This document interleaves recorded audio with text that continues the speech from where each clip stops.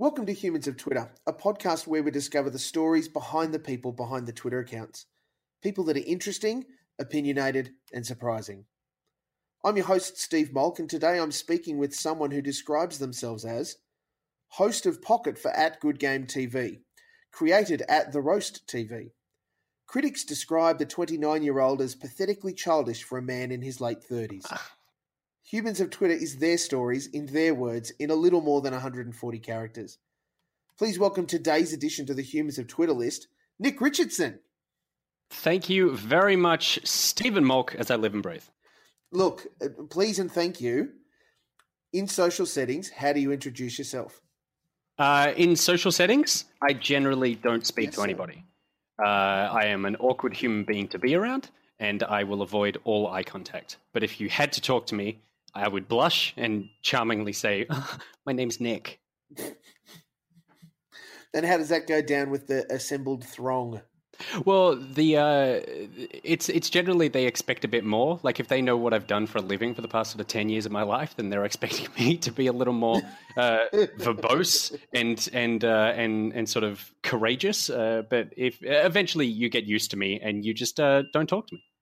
But sure, look, I've been able to talk to you in social settings, and you're a very charming and engaging man. Please. Thank you very much. So all jokes aside, when you do have those moments when you're out and meeting new people, are you the kind of guy that seriously will go, I need to melt into the background and not be seen? Or are you someone, you strike me as the kind of guy that's a bit out there? I mean, I think the truth is it's kind of like there's two Nicks. There's kind of the not the real Nick, but the sort of more internal Nick. So that's the one that is, I do tend to get sort of overwhelmed around a lot of people, and new social environments kind of freak me out a bit. So it does take me a while to sort of feel my way around that situation and get into it. But if I'm meeting people who, watch any of the shows that I do or something, then I kind of slip into character a bit more. And when I'm in character, then it's way easier to just talk. You would think that the sensible thing, therefore, is to just be in character throughout life, and therefore I would never have any problems. You would think that, but that's clearly not what happens for you. No, I'm not the Paul Giamatti of my time, able to just slip into the skin of being a character actor my entire life. But in character, I'm definitely way more comfortable sort of in social environments, talking to people, meeting strangers. I think because this may sound weird. It's kind of like holding court at that point. Like if they know who I am, then I go, I know what your expectation of me is. So therefore I can completely navigate this scenario. But if you don't know who I am, I'm really worried that like you'll think I'm annoying or you'll think I'm weird or something like that. So like it takes me a while to figure out what you think of me. Even now I'm rambling because I'm nervous because I'm kind of like, exposing this side of me. In the context though, it's an interesting business that you then work in this whole television shambles, because I think there is an expectation on you that you will be somewhat of an extrovert, especially when the red light goes on and it's your turn to talk. Yeah, and particularly, like I sort of transitioned from I was a writer first, and I wrote a few things and got some shows up that way, and then I got the roast up, and that was something that I was sort of running. But then also we went, it feels like we need another performer here, and out of everyone who wasn't already on camera, I was the one who was probably most likely to be able to do it. So then I started doing that, and it was very uncomfortable at first, and then I found my footing sort of on that show, and then definitely by the second year I was incredibly comfortable on camera. And then I've transitioned now to the main show that I do on Good Game Pocket. There's never a script, and it is just me making it up as I go along and talking. And so it is a bit of a weird thing to go, for someone who gets nervous in social situations, to not only be on camera, but to be on camera making it up all the time and constantly sort of flying by the seat of your pants. But I guess I think of it like there's a character that I play, and it's not dishonest. It's half of me. Like it's half of me. It's the half of me that I wish I was all the time. And I think there's just some weird thing where you go, the light turns on, and I can slip into that, and I can go, well, whatever you think of this, you're just judging the character. You're not judging the person. you go, oh God, that guy's annoying. And I'm like, yeah, but I'm just annoying on camera. It's fine. Like I'm not annoying in real life. It is a weird industry to sort of find myself in. But I find a lot of people who I work with are actually like that. Like a lot of us are kind of quite shy and need a lot of time alone to sort of, for me at least, get the energy to then go out and perform. Sure. You've been really lucky in that the last two things that we've seen you on TV in the roast and now Good Game / Good Game Pocket, things that you're pretty interested in and you don't have to pretend any of the enthusiasm part. Yes, heaven forbid I ever get cast on something that I didn't either create or am passionately involved in, because I'll need to figure out how to act. With the roast, politics was something that I am interested in, have always been interested in, have always been passionate about, and also that show was half. If you haven't watched it, the show was a political satire, sort of fake news show, or news show about the news. It wasn't about fake news like The Onion, but half of it was about the news. But then the other half was about weird worlds that we created each episode, and that really tickled the sort of absurdist, kind of weird alternative comedy, I guess, side of me. And then, then anytime I wasn't doing that, all I was doing was playing video games. And so then the transition into Good Game was like, oh, okay, my last show got cancelled. That was awful. But now I'm going to go play video games for a living. I'm sorry, the 29 people who I worked with, goodbye. That's right. Don't let someone else turn the lights off. I've got to go and do a lot of gaming. Yeah, exactly. Was it a difficult thing for you to wrap up the roast, given how invested you were in creating it? Yes. I mean, inherently, anytime something stops, not due to anything, not your decision, is a difficult time. But I think that it hit us pretty hard, but also we went, I can't believe we got away with it for this long. There was a real, and not to say that the show wasn't bad. There were definitely episodes that were terrible. There was definitely, like, we were making so much up as we were going. We were learning so much as we were going. But we were also, we were on the ABC, but we were not working at the ABC. We worked in a literal garage in Waterloo. Yes. The set sat on top of one of those when you take your car to a mechanic and you drive it on the turntable and it turns around so then they can drive it back out. The set was built on top of one of those. There was, I mean, it broke all sorts of fire laws, I'm sure. There was animals in the building somewhere. Like it was a real sort of sticky tape situation. But they just kind of let us do it for a while. So even though by the time it ended, we went, oh, I feel like we were kind of hitting our stride. It was also, well, we did get sort of, I mean, essentially 3 years out of this, which is amazing. And then we were upset, but then I think I was probably the first one to actually, out of particularly the writers, because a lot of them hadn't worked in TV before. In fact, pretty much none of them had worked in TV before. I think I was the first one to let it go and to be at peace with it, because it was a huge amount of work for me. I was exhausted, but also I just went, I feel like we were lucky to just have the opportunity in the first place. And because it's cancelled, it now has cult status. So you can never take that away from me. Look, I will offer that I was a massive fan of the roast. I thought you guys did such a great job. The amount of content that you pumped out, like every week, every day, well, 4 days a week, it was all new. And then there was the review episode on the Fridays for what had gone before. Yeah. And even then that needed links written. So it was still somebody working pretty hard to make all of it go together. It was so fun. It was very clear that you guys, and I got to know some of you in the background as well. So I got to put some faces to names and a little bit of personality to seeing the writing come through. It was such a great achievement and a shame. I understand things get lives for, finite periods of times, but such a shame that, or at least that collective had to end. But I guess the flip side is have a look at what some of you guys have gone on to. It's pretty amazing in itself. Yeah, exactly. And I feel like there was a great mix. I mean, there was a separation on the cast. With all the crew, there was kind of a separation between adults who worked in television for a living and children who I hired who had no idea what they were doing. I count myself as a child. And so most of the crew were people who had worked on other shows and continue to work in television, and a lot of them are, pretty much all of them have gone on to just work on different shows, and they're all amazingly talented people. So, Nick, in the midst of all this craziness, where do you find your peace?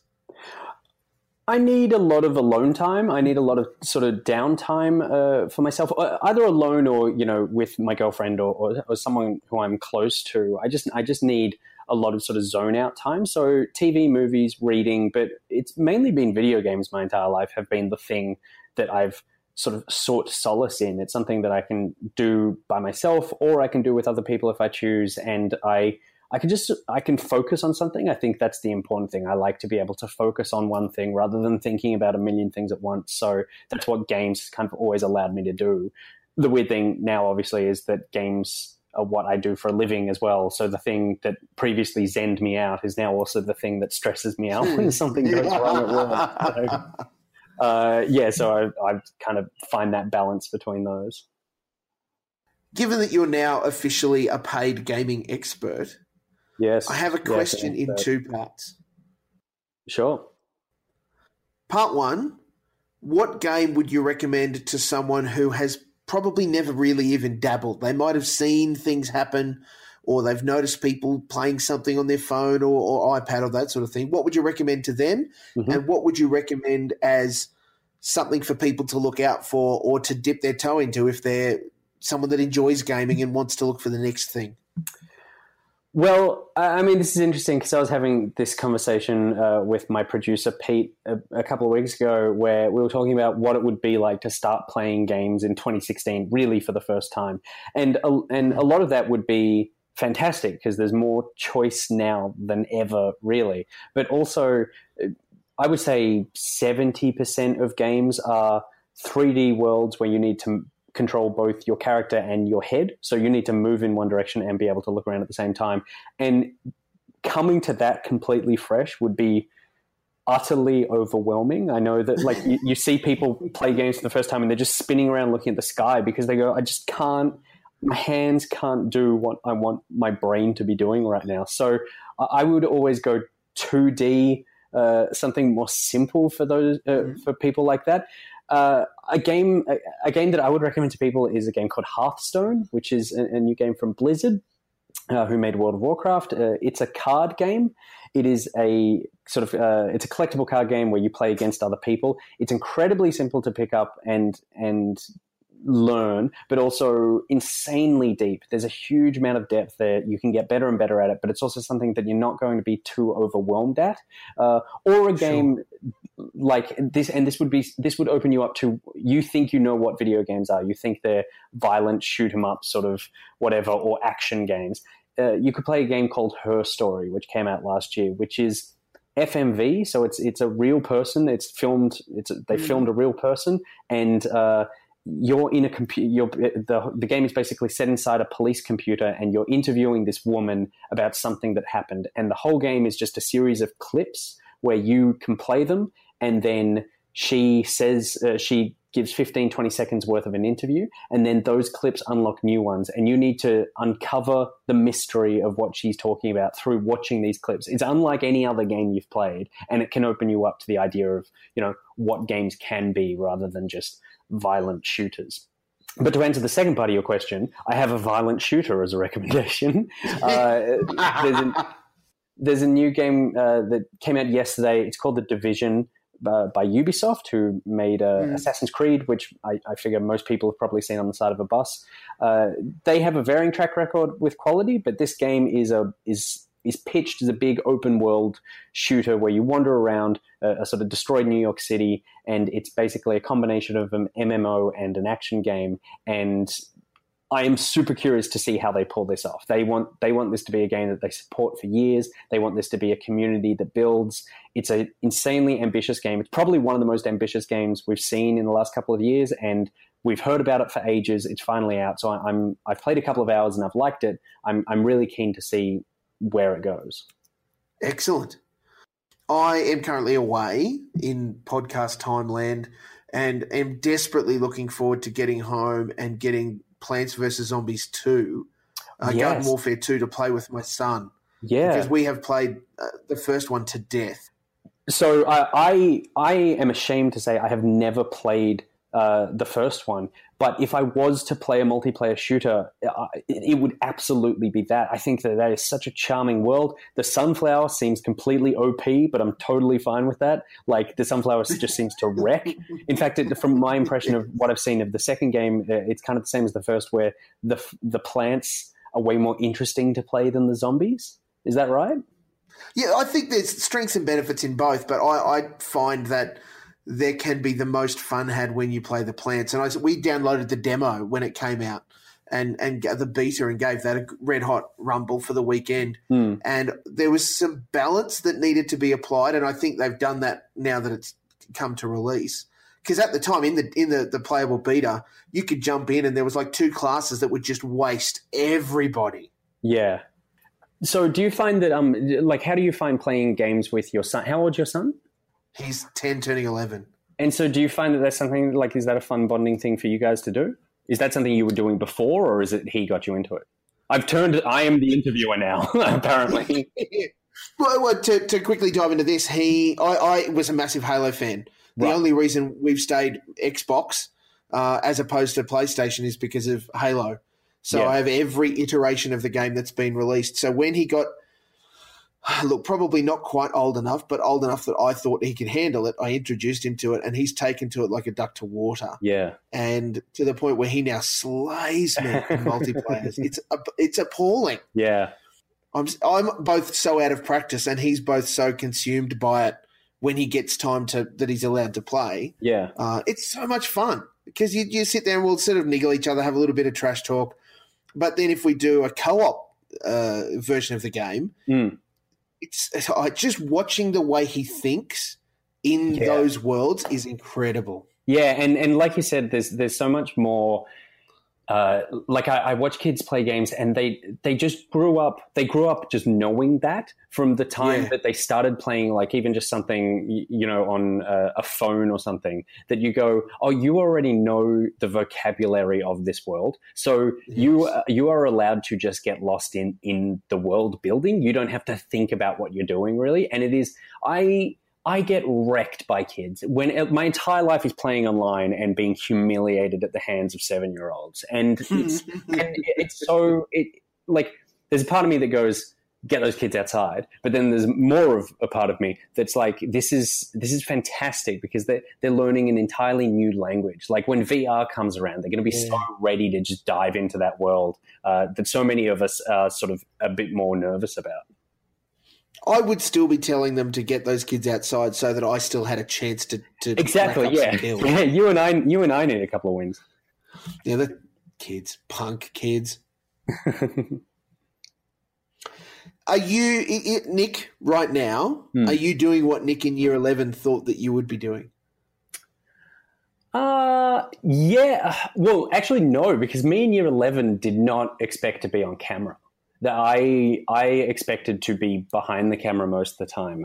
So there's an element, yes, that I'm doing TV, which is what I wanted to do. I'm interested in doing film. I was probably more interested in doing film when I was in high school. And then I went, there's actually more stories to be told in television. I think, as everyone's said over the last 10 years or so, we're in a golden age of TV right now, and it's really a storyteller's medium.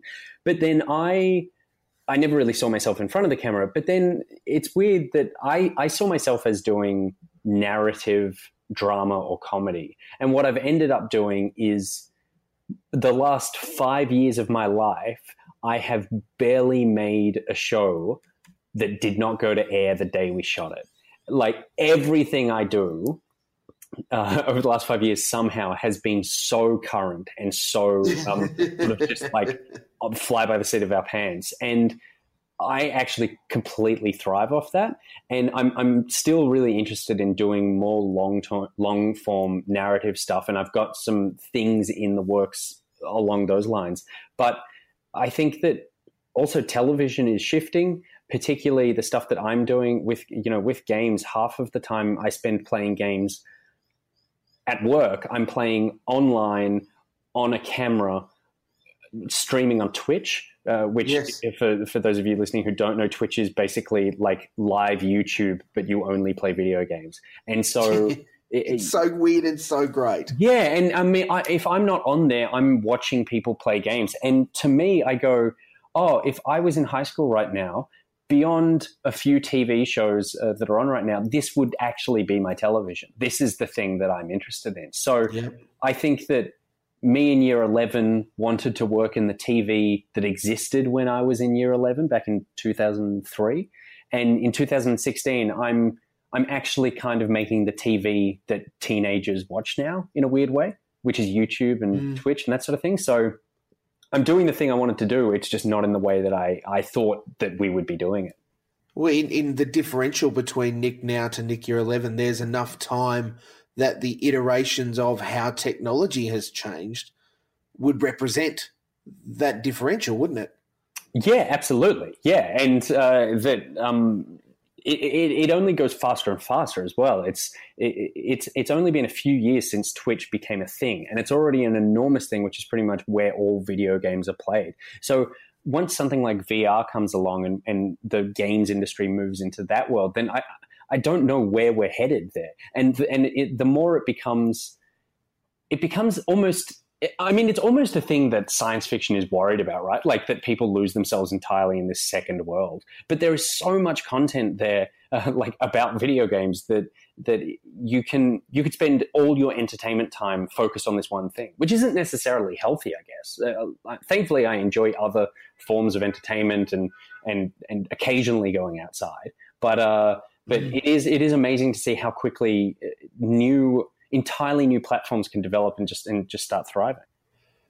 My son and daughter, nearly 11 and nearly 9 respectively, when they get free time on their iPads, have more than discovered YouTube. They kind of knew it was there, but they've now, the most of their time when they have those free opportunities, they'll watch playthroughs. Yeah, or absolutely. Particularly Minecraft videos. I mean, here's the thing, right? Like, I'm about to turn 30, so I'm still clinging to my 20s. And yes. I would consider myself a relatively young person, but I would absolutely consider myself someone who is entirely young at heart. I love the things that I loved when I was a child. I still love them, and I love sharing them with other people. I am so switched on in the game community. I'm so switched on when it comes to new technology, and I am so out of my comfort zone when it comes to Minecraft. And I meet kids.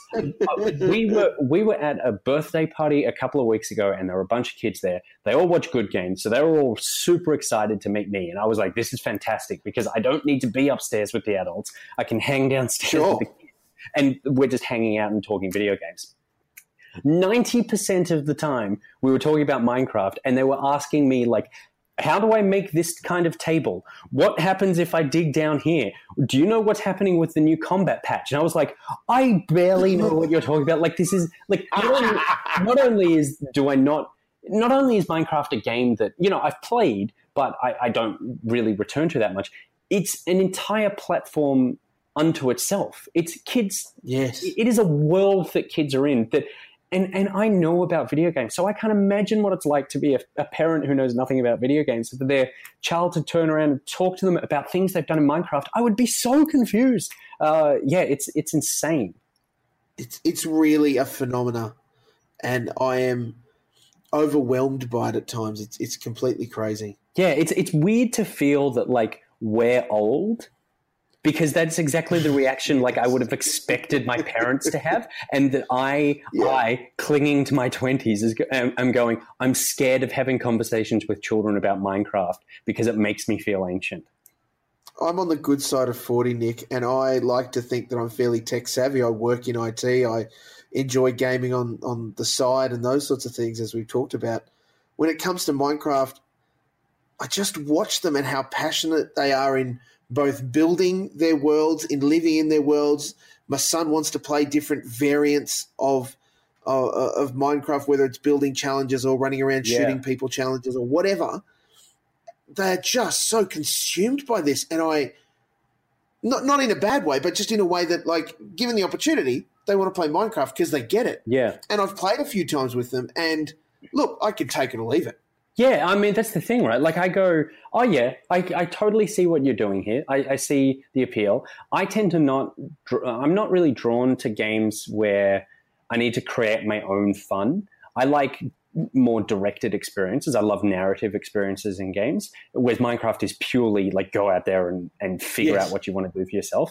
I guess if you had to get lost, if we had to sacrifice all of our children to a video game, which is currently what is happening, Minecraft is probably one of the better ones because it's at least ticking creative sides of their brain. They are building things. Like, it's an active game. It's not a passive game. They even teach in schools. There's an educational edition of Minecraft that is used to teach things like physics that Microsoft sell to schools. So and they use it as a teaching tool because they already know that kids, again, it comes back to that thing we were talking about before. Kids know the vocabulary. So it's easier to teach them things in a tool set that they already are familiar with. It's amazing. It really is amazing. Nick, what is the biggest thing to have happened to you? The biggest thing to have happened to me, it would actually be, okay, so I'm going to tell a terrible story. And I'm sure. And I don't want everyone to judge me, but it would be when I moved to Sydney, I was looking for a job. And I just signed up to a recruitment agency because I was like, I'm 18, the temp work money is good. It's like $40 an hour. It's sort of casual work, so I can still do other things. And they placed me in a couple of places. And then one day I was shopping, and I was in David Jones. So I don't know why I was shopping because I wasn't a 40-year-old woman. But I like, David Jones is not a place that I usually find myself. But I was wearing a Tommy Hilfiger shirt. And I was walking through the menswear department, and this guy stopped me and went, "Nice shirt." And I said, "Thank you very much." And then for some reason I said, "It's Tommy Hilfiger." And he said, "I know, I work for Tommy Hilfiger." I was like, "Oh, interesting." And then we got talking.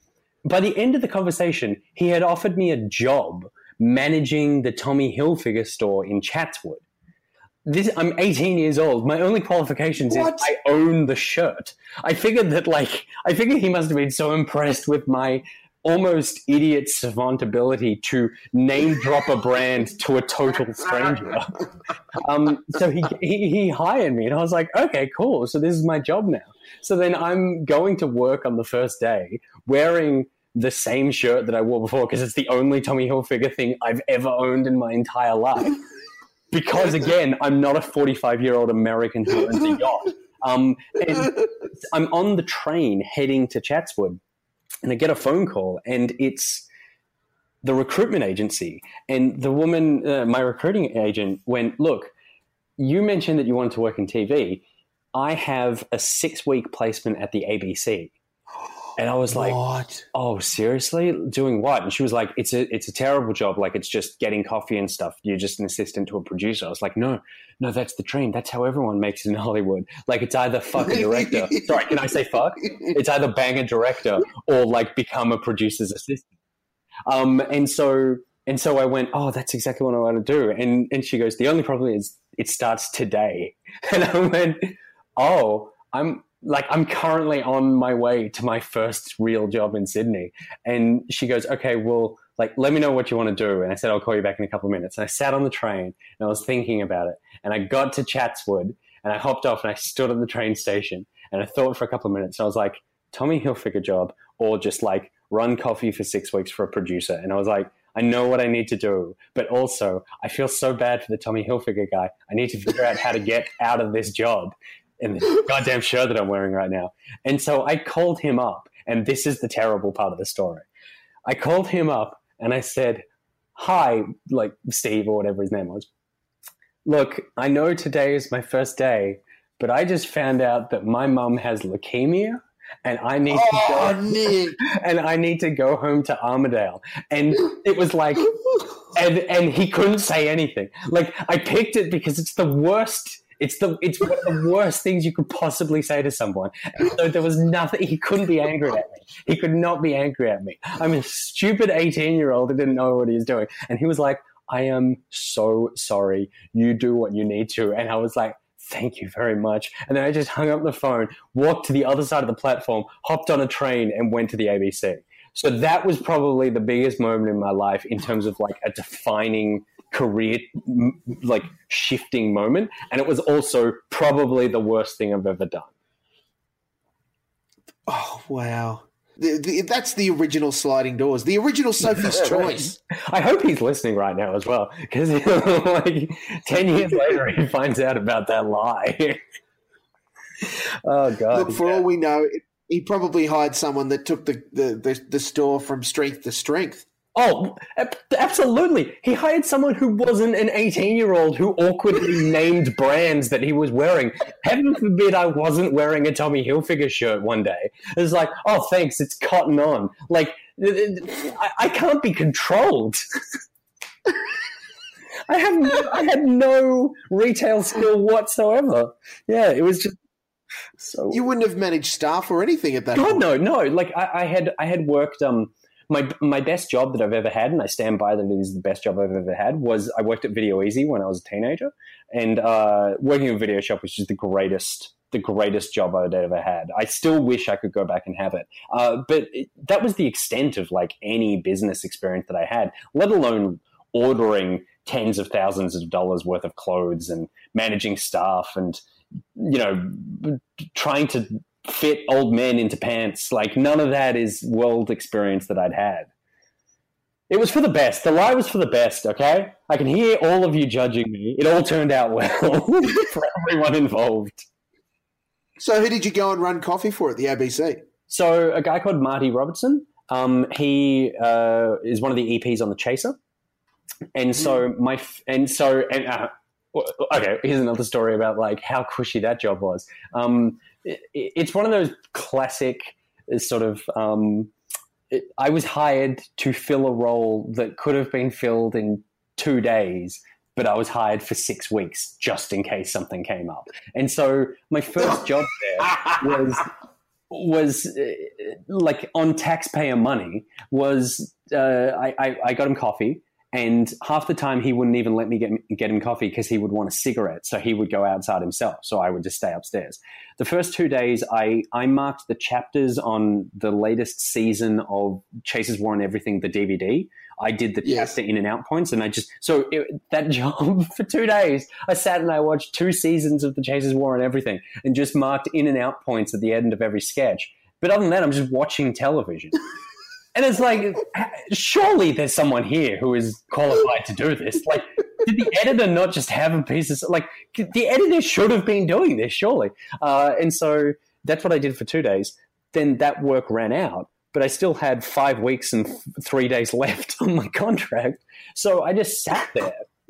And Marty was like, just hang out with me and we'll just, you can just sort of meet people and stuff. I spent half my time schmoozing, very awkwardly as an 18-year-old boy, like very uncomfortable. But sure. I think I charmed enough people that some of them still remember me now. When I walk through the building, they're like I saw someone a couple of weeks ago who I hadn't seen in 10 years. And they were like, oh my God, Nick, oh my God, you're so different. You're so much more confident out there. But you were so cute back then. I was like, I'll take cute. So I would spend half the time doing that, and the other half of the time it was before the. That's not bad to get from Tiki Fullerton, though. No, that's great to get from Tiki Fullerton. And then the other half of the time was, I believe it was before the 7th Harry Potter book came out. So I spent most of my time reading essays on theories of what would happen in the 7th Harry Potter book. There was a website called the Potterverse, and it was people writing 40,000 word essays on Harry Potter, and I was just fascinated by that. And then Marty would make me mix CDs of music that he believed I should be listening to. So that was my 6-week experience. So out of that, I I watched 2 seasons of The Chasers War and everything, and that was fun. I appeared cute to potential future employers. I learned a lot about Harry Potter, and I listened to a lot of the Pixies. So that's pretty much the entire 6-week work experience. But out of that, after I left and then went to uni. And Marty just kept my contacts, and he knew that I was interested in getting in TV. And then a year and a half later, when I was at uni, I got a phone call from him, and he said, "I'm doing some work with Charles Firth who at the time was just finishing up on The Chaser. Yes. He's starting a new project. I was wondering if you would be interested in coming in and doing some writing for it." And I went, "Yes, I am." And so then I did that for sort of 6 months and ended up dropping out of uni and working with Charles. And we still work together to this day. So all of this comes from my mother buying me a nice shirt before I moved to Sydney. Because my mum bought me a nice shirt, I am talking to you today. And that is not some sort of bullshit, like romanticized version. That is a literal turn, like a series of events that can all be chained together that bring us here. So you should really be interviewing my mum. Can you imagine the butterfly effect of going back in time and buying you Country Road shirt? I know. Yeah. I know. My entire career would have changed. Everything about my life would have changed. Yeah. Crazy. What are you going to achieve in the next 12 months? Hopefully something significant. No. In the next 12 months, I did Pocket most of last year, and Pocket has become, something of a success. And in particular, this year, Janet, who's the executive producer of Good Game, and Ben Shackelford, who is the amazing director of Good Game and sort of like the series producer, decided that they wanted to shake up the Good Game formula a bit because it had been the same format for a few years. And so they decided that they needed to react to basically the internet doing a lot of the things that Good Game traditionally did. So due to that, they started putting in first plays in this year's episodes. And so I'm doing the first plays there. There's a lot more conversational stuff. So I'm now involved in every episode of Good Game, which is fantastic this year. But then I've got a couple of other shows that I can't talk about, but I have been approached by or for. And I am waiting to hear back on those. One of those I should hear about this month, and one in about another month's time. So hopefully one of those will get picked up. And then I'm also working on another show with someone else that is in sort of development stage at the moment. So that's happening as well. But then the thing that's happening very soon for me work-wise is this weekend I'm heading to San Francisco to go to GDC, which is the Game Developers Conference, which I'm very excited about. I'm going over there to meet a bunch of developers. We're making a half-hour special for Good Game that I'm hosting. And great. I'm going to be over there sort of meeting people, going over with a bunch of Australian developers who for them as well, it's their first GDC. So we're all going to sort of experience it together and figure out what's going on. So, I've got some cool stuff lined up, and Right now, I'm just letting it kind of happen to me. I spent a lot of years of my life trying to make things happen, and to varying degrees of success. I've had shows that didn't get picked up, and I've had shows that got through development and didn't get picked up, and I've had shows that have been on TV and have been successful. And a lot of that was a huge amount of work to push those rocks up that hill. And right now, I'm currently going, okay, well, it's much easier when you're in front of a camera, because people go, oh, how about you be in front of this camera over here? And I go, okay, like I'm happy to go in front of that camera. They're all just cameras. Like it's like whether it's on this show or this show, like they're all just different cameras in different places. So this year is the year of me appearing on other people's cameras.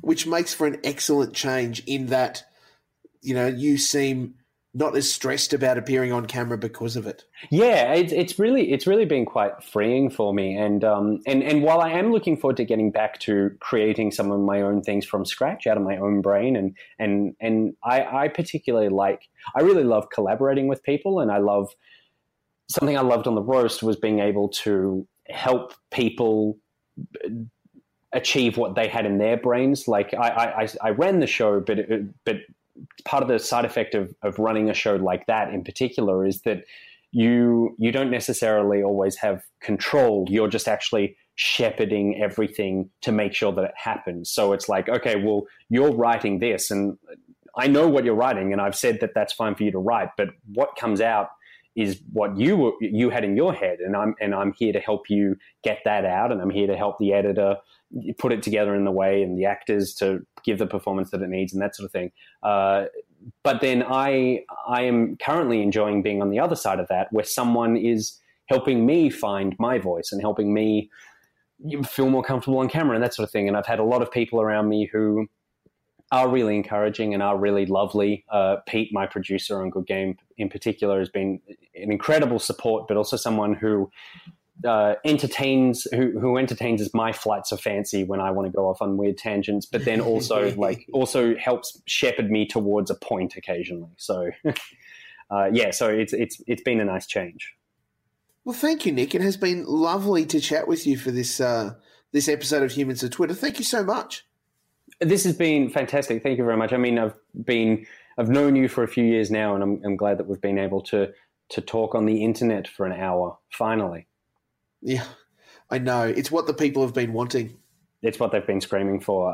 You do amazing work. If anyone should, have you had that episode of Humans of Twitter about you? Because not only do you account for 80% of all Twitter's traffic, but you produce more content than probably anybody who you actually interview.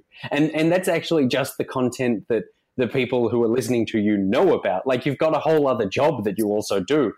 You are the true star of Humans of Twitter. We need to turn this bad boy on you sometime.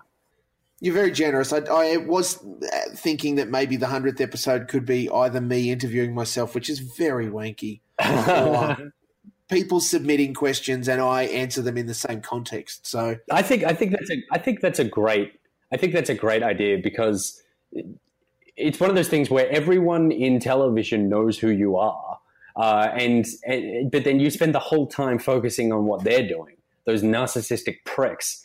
And then but then it's actually like you have so much content that you make that at least give yourself an hour-long audio show on the internet, for God's sakes.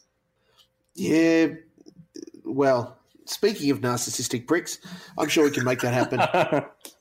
Nick, thank you for everything that you've shared today. Is very special. Thank you for sharing that, and please know that you're highly valued. This has been so great. Thank you, man. This has been really fun.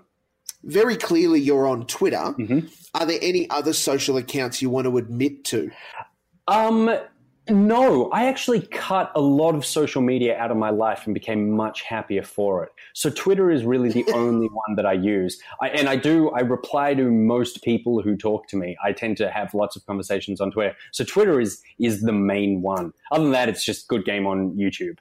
But they don't need any more promotion. They're an ABC show. Other than Twitter, that's it. This has been Humans of Twitter, and I can confirm that @NickBoy is indeed human. Confirmed.